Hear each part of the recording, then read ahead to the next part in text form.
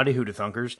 This is the host of the Hoota Thunkin' podcast, Zeb, coming at you. I'm just going to restart. Howdy, Hoota Thunkers. This is the host of the Hoota Thunkin' podcast, Zeb, coming at you, episode 161, titled Halley's Comet. Comet. Announcement here, though, before we get into the recommendation segment where I go over something I recommend you check out, like a movie, show, book, what have you. And before we get into the main topic, I want to go over a couple announcements here. Apparently, there are dozens of podcast sites out there that have my podcast on them, but I don't get any credit for them. That's fine. I mean, but reason being, I haven't taken the time to create accounts in all these different platforms and claim my podcast with the RSS feed. I don't know. I just want to create a podcast and have fun with it. So that's what I'm doing. I'm not super mad about this or anything, but I am a little bit bummed that I don't get to see the actual numbers of followers / listeners / Hoota Thunkers out there. I just get to see what's on Spotify and Anchor themselves, which I think Anchor is bought by Spotify completely now. So Spotify is pretty much all I see, but that's okay. On the bright side, that means there are more of you out there than I previously thought, which would explain why the blog gets so much traffic. Anyway, thanks for reading / listening, Hoota Thunkers. I've been doing this since before the pandemic, the pandy, and I don't plan to stop anytime soon. Another announcement, I will be traveling a lot this year, starting in June, so just in a couple weeks, where I may not post an episode for like 2-3 weeks in a row. Not consistently posting each week is what kills a show's numbers. It kills their audience, but I guess people just forget to listen, they forget to tune in, and it makes sense. I listen to podcasts. If they miss a week, I'm kind of out of it. But it is my honeymoon, and I don't regret going away. And, who knows, maybe I'll post something while I'm in Cancun, Mexico, but no promises. I'll be on vacation, so there you have it. Now, the recommendation segment. This week, I recommend the HBO show Barry. Here's the plot. Disillusioned at the thought of taking down another mark, depressed low-level hitman Barry Berkman seeks a way out. When the Midwesterner reluctantly travels to Los Angeles to execute a hit on an actor who is abetting a mobster's wife, little does Barry know that the city of Los Angeles may be his sanctuary. He follows his target into acting class and ends up instantly drawn to the community of eager hopefuls, especially dedicated student Sally, who becomes the object of his affection. While Barry wants to start a new life as an actor, his handler, Fuchs, has other ideas, and the hitman's criminal past won't let him walk away so easily. Shannon and I, my wife and I, we binged the first season of Barry in one day. No joke. And we loved it. It's great. So check it out. Check out Barry. I think they're on season 4 now, or season 4 is finished. So you have quite a lot of show to chunk into. It's not just you can't just binge it in one day like Shannon and I did. You might be able to do one season if you're really dedicated, but yeah. And they're only about a half hour, at least the first season was, which is nice. A lot of shows are an hour long, and that doesn't usually bother me, but every once in a while you just want something a little bit more easier to digest. Half an hour, you're in, you're out, it's good. So that's my recommendation segment. Barry, it's an HBO original. Now for the main event, Halley's Comet. This is from NASA. Halley, and it's also the description of the blog. Halley is often called the most famous comet because it marked the first time astronomers understood comets could be repeat visitors to our night skies. Astronomers have now linked the comet's appearance to observations dating back more than 2,000 years, which is really cool. Halley was the last seen on inner skies in 1986 and was met in space by an international fleet of spacecraft. It will return in 2061 on its regular 76-year journey around the sun. So if you're listening to this now, when it comes out, which will be the 24th of May, 2023, then we're kind of in the generations might not see it, or it'll be so long ago you won't even remember this podcast when you do. But we're in the middle, and Halley's Comet's pretty cool, got a lot of historical stuff going on. Halley's Comet, officially 1P-Halley, the biggest claim to fame is that the first celestial body to be tracked as reoccurring sight in the Earth's sky. So it wasn't until a guy named Edmund Halley, 1656 to 1742, came around that the astronomical community realized celestial bodies such as comets could return, and predictively so. Before Halley, the guy, not the comet, it was believed that comets only pass through our solar system once. So every time someone was seeing Halley's Comet, they're like, oh, look, a new comet. In 1705, he applied the Great Isaac Newton's theory of gravity to calculate the orbits of a bunch of different comets. And 1P Halley was the first, and thus named after Edmund Halley. That's what the 1 and the P and the P stands for periodic, because it periodically comes around. Straight from NASA, Halley found the similarities in the orbits of bright comets reported in 1531, 1607, 1682, and he suggested that the trio was actually a single comet making return trips.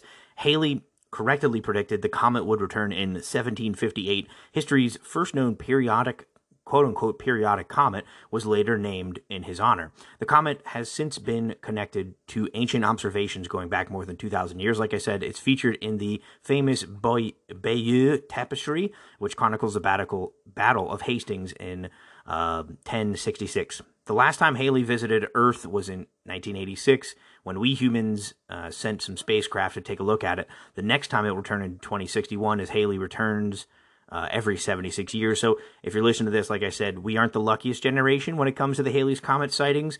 1986, before I was born. 2061, I will be quite old. I will be 68 years old if I make it that long.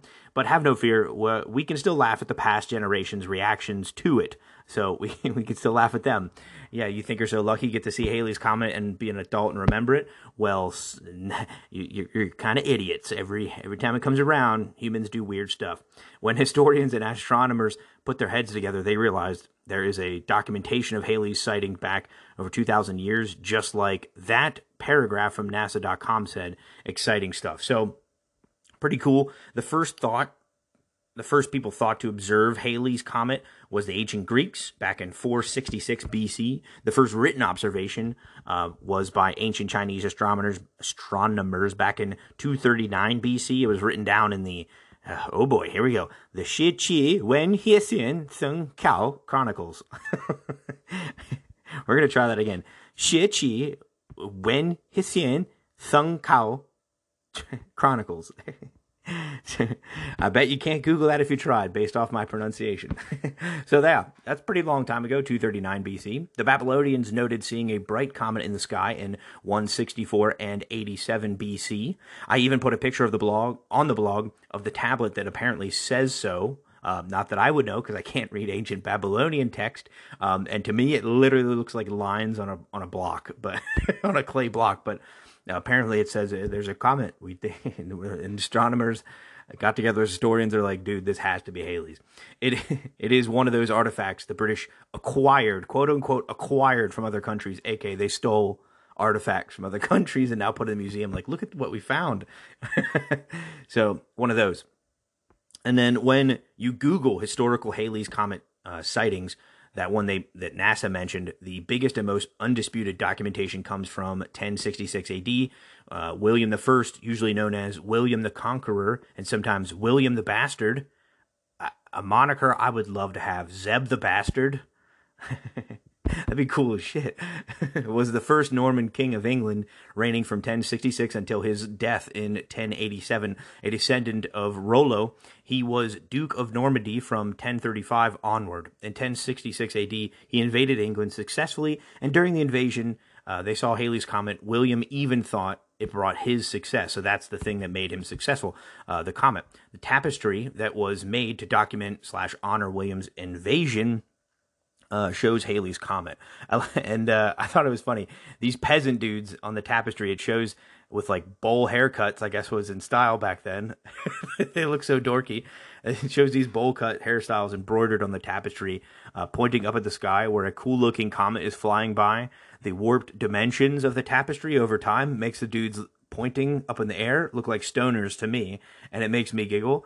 Like, the tapestry is showing a bunch of guys who snuck out of the castle for a Dubage 420 break, and all of a sudden, one of them was like, holy shit, look at that thing up in the sky. And the King William was like, oh, damn, that's wild. Put that shit on my tapestry. That's dope. Like, that's the vibe that the tapestry gives off, though. Everyone's just like, whoa, you see that? Whoa, bro. The dimensions of their arms and their bodies, it's very comical. So look it up. It's a Bayeux tapestry. It's funny. Halley's Comet 1066.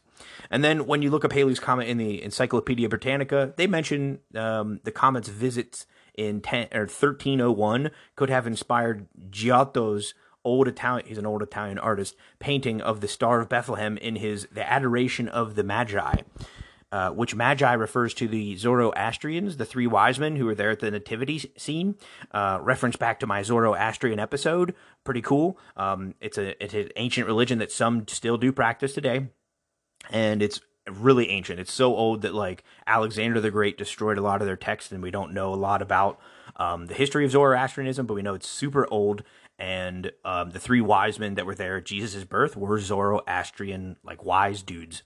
So that's pretty cool. Giotto would inspire the name of the European Space Agency's Giotto craft that was able to get a close look at Halley's Comet back in 1986. So a lot of this stuff, I love how astronomy and history are coming together on this. It's pretty cool. The comet's pass in 1910 was particularly spectacular, as the comet flew by about 13.9 million miles, or 22.4 million kilometers from Earth, which is about 1/15 the distance between Earth and the Sun. On that occasion, Halley's Comet was captured on camera for the first time, which is pretty cool. I have a link on the blog to that. According to the biographer Albert Bigelow Payne, the writer Mark Twain said in 1909, "I came in with Halley's Comet in 1835. It is coming again next year, and I expect to go out with it." Twain died on April 21st, 1910, one day after the perihelion, when the comet emerged from the far side of the sun.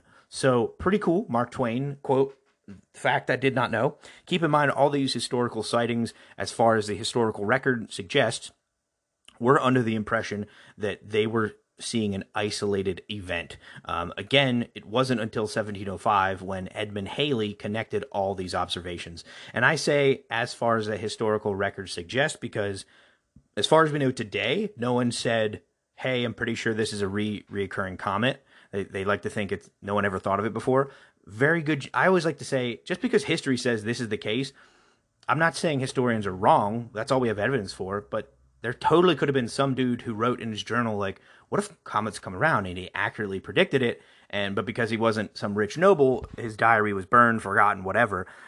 So as far as history remembers, it's, all those sightings were under the impression beforehand that they were seeing an isolated event. But Edmund Halley was the first one that got his theory written down, so he's the one we remember, and kudos to him. Here is some fun sciencey facts about Halley from NASA that I thought was cool to include. In 1986, an International Fleet spacecraft met the comet for an unprecedented study from a variety of vantage points. The science fleet included Japan's Susei and Sakigake spacecraft, the Soviet Union's Vega 1 and Vega 2, repurposed after a successful Venus mission, the International ISEE-3 ICE spacecraft, and the European Space Agency's Giotto. NASA's Pioneer 7 and Pioneer 12 also contributed to the bounty of science data collected. Each time Halley returns to the inner solar system, its nuclear sprays ice and rock into space. This debris stream results in 2-week meteor showers each year. The Eta Aquarids in May and the Orionids in October. Halley's dimensions are about 9.3 by 5 miles, or 15 kilometers by 8 kilometers. It is one of the darkest or least reflective objects in the solar system, which is crazy to think of it from our perspective because it looks really bright. But anyway, compared to other things, it has an albedo of 0.03, which means that it reflects only 3% of the light that falls on it, so not very reflective at all. It's a very dirty hunk of ice. With each orbit around the sun, a comet the size of Halley loses an estimated 3 to 10 feet, 1 to 3 meters of material from the surface of its nucleus. Thus, as the comet ages, it eventually dims in appearance and may lose all the ices in its nucleus. The tails disappear at the stage, and the comet finally evolves into a dark mass of rock material, or perhaps dissipates into dust. Scientists calculate that an average periodic comet lives to complete around 1,000 trips around the sun. Halley has been in its present orbit for at least 16,000 years, but it has shown no obvious signs of aging in its recorded appearances. Comets are usually are named for their discoverers, or for the name of the observatory or telescope used in the discovery. The official name of 1P Halley is 1P Halley. Since Halley correctly predicted and the return of the comet, the first such prediction. It is named to honor him. The letter P indicates the Halley is periodic comet, so that's what I said. It keeps coming around. It's like a perennial flower. It comes around, just not every year, every 76 years. Periodic comets have an orbital period of less than 200 years. A sobering side fact, the astronauts aboard Challenger's STS-51L mission were also scheduled to look at the comet, but the Challenger infamously exploded shortly after launch and on national television. And for people of the generation that are alive for it, that's like the thing that they remember first. My generation, we usually remember 9/11, us millennials. The generation before us, they remember the Challenger rocket exploding. Now, that's the sciencey part of it. The first source I listed, that's the sciencey part. That's the facts about Halley's Comet. I really wanted to do, that was to beef up the episode and get you a background, but I think it's funny how history reacted to it. Specifically, it's Halley's Comet's coming around in 1910. That is when the bonkers stuff really was recorded and really happened.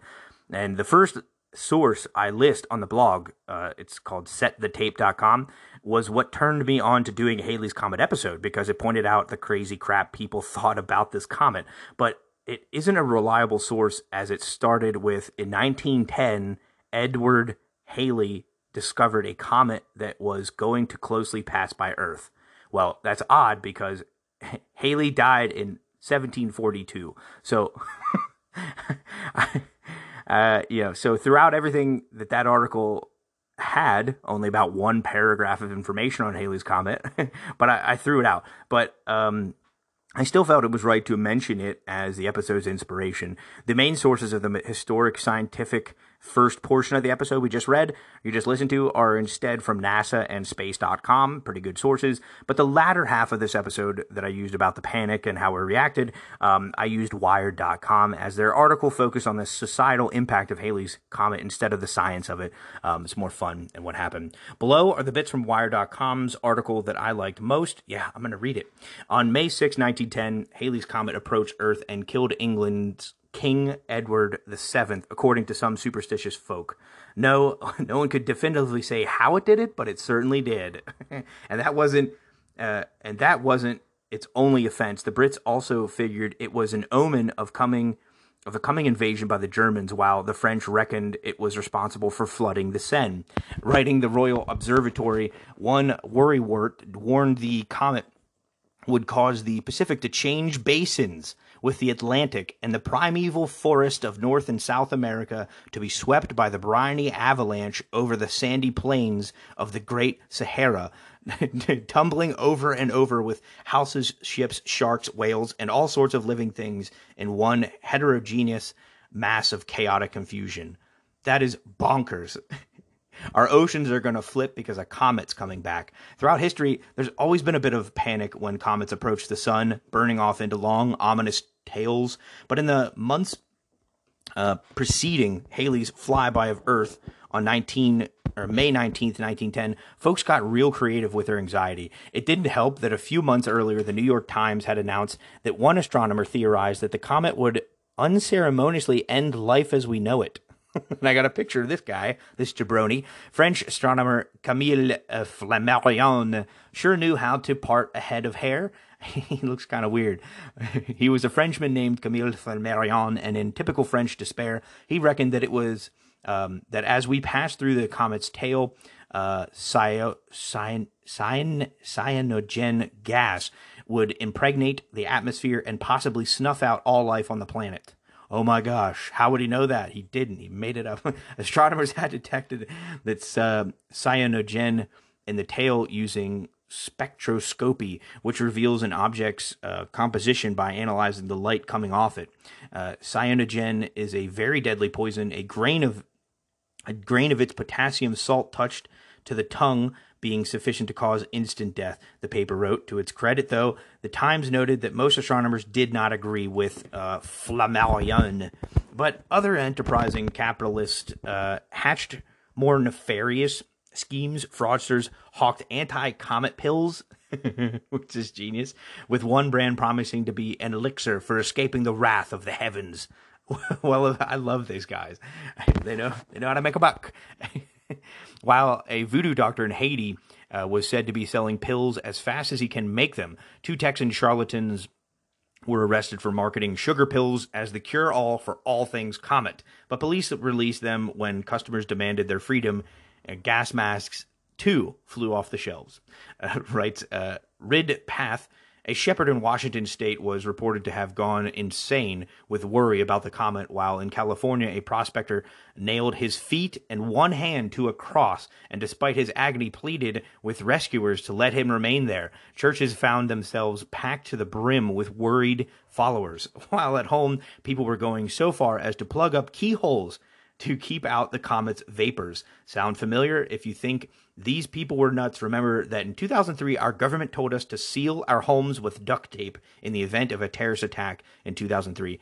And I remember that very vaguely. I remember that, and my dad was like, "That's stupid. We're not doing that." Folks, folks in Atlanta missed out on all the fun on account of pesky cloud cover, though the Atlanta Constitution seemed relieved, declaring the clouds had in fact saved the city. I'd be like, no, we didn't get to see the comet. That's all that did. Weirdly, two years after the event came an even more fanciful theory from Zizuk Cheng Chin Lang of the Imperial Polytechnic College in Shanghai. He said, quote, "It is obvious that the comet has no tail at all, and the so-called tail must be the sun rays which, while passing through the body of the comet, look like a tail. Should the comet itself be transparent, it could form a convex lens. Then everything on Earth will be burnt, provided the sunlight passes through the body of the comet and the focus falls on the surface of the Earth." So he's like, don't worry about the gases, guys. Don't worry about the heaven burning us. The clouds can't save us. What it is, it's a giant lens. And if the sun hits us, it'll fry us up like ants. Why? And the other one was, I don't know how they rationalized the ocean's flipping sides. That's the craziest one. Why the procrastinating worrier only got around to proposing it after the Earth had already survived is anyone's guess. So there you have it. That's what the Wired said about it. I did cut out a few things, added some of my own comments, but for the most part, I read off of Wired's article about the craziness of 1910 Halley comet sighting. Now, I love history. What can we learn from it? What fantastic stories it can tell. I love that too. And Halley's Comet is a predictable metronome, keeping rhythm with the history of mankind. And you saw what was going on with, I like the example of when they saw it, Jesus is born, or Giotto's painting of it. They had it, King William the Bastard was like, "Hey, the reason I won, that comet, like, different things. 1910 is like, we're all going to die. 1986, we're like, we have, conquered spacecraft. In 1910, people were going to battle on horses. In 1986, we had spaceships, multiple spaceships from multiple countries. Go check this thing out. So quite a big difference in life. And what's going to happen in 2061? Who knows? Maybe we'll all just be zombies staring at our phones, flipping through TikTok. Who knows? But it is. It's if Halley's Comet had like some kind of life form that was only able to see us every 76 years. Wow, the story it must be concocting. I just love this astronomical celestial body and what it sees on Earth, if it can see, which I'm assuming it can't. It's just a hunk of ice and dirt, but that's really cool. I like the implications and the different kind of like mind, different kind of like the stories that Halley's Comet could tell when it sees us. And as long as the sun doesn't turn into magnifying glass and burn us like ants or flip the Atlantic and the Pacific. Now, it has been here for longer than our societies are thought to have existed, and it will be here long after anyone reading or listening to this will live, assuming that Who'da Thunk It podcast doesn't just indefinitely live on in a server somewhere for millennia. How cool would that be if this just was here, Who'da Thunk It, my voice, my going out into the ethereal world of the internet. What's up, future people, if you're listening? But when in 2061, when Halley's Comet comes around, or thousands of years later, did you like my multiple episodes on poop? Future societies listening, trying to chronicle what it was like in 2023. Well, I talked about poop a lot. Oh God, if some distant future society stumbles upon this blog or podcast /podcast, like, they will think, they're going to think we were all nuts based off of my words. That's a lot of pressure. But those same future people will hopefully regard Halley's Comet as a wonder to behold. I mean, think about it. Men the caliber of Mark Twain were happy to be born around the time of Halley's Comet and die when it came back around again, which is cool. This comet means so much to so many generations. Sometimes it represents panic. Others it represents something special, something to study, something to wonder about, something to paint about. Some generation it sort of creates both panic and wonder. So Halley's Comet's a special thing, and I have plenty of sources for this episode. So hope you enjoyed. Thanks for listening. Tune in next week.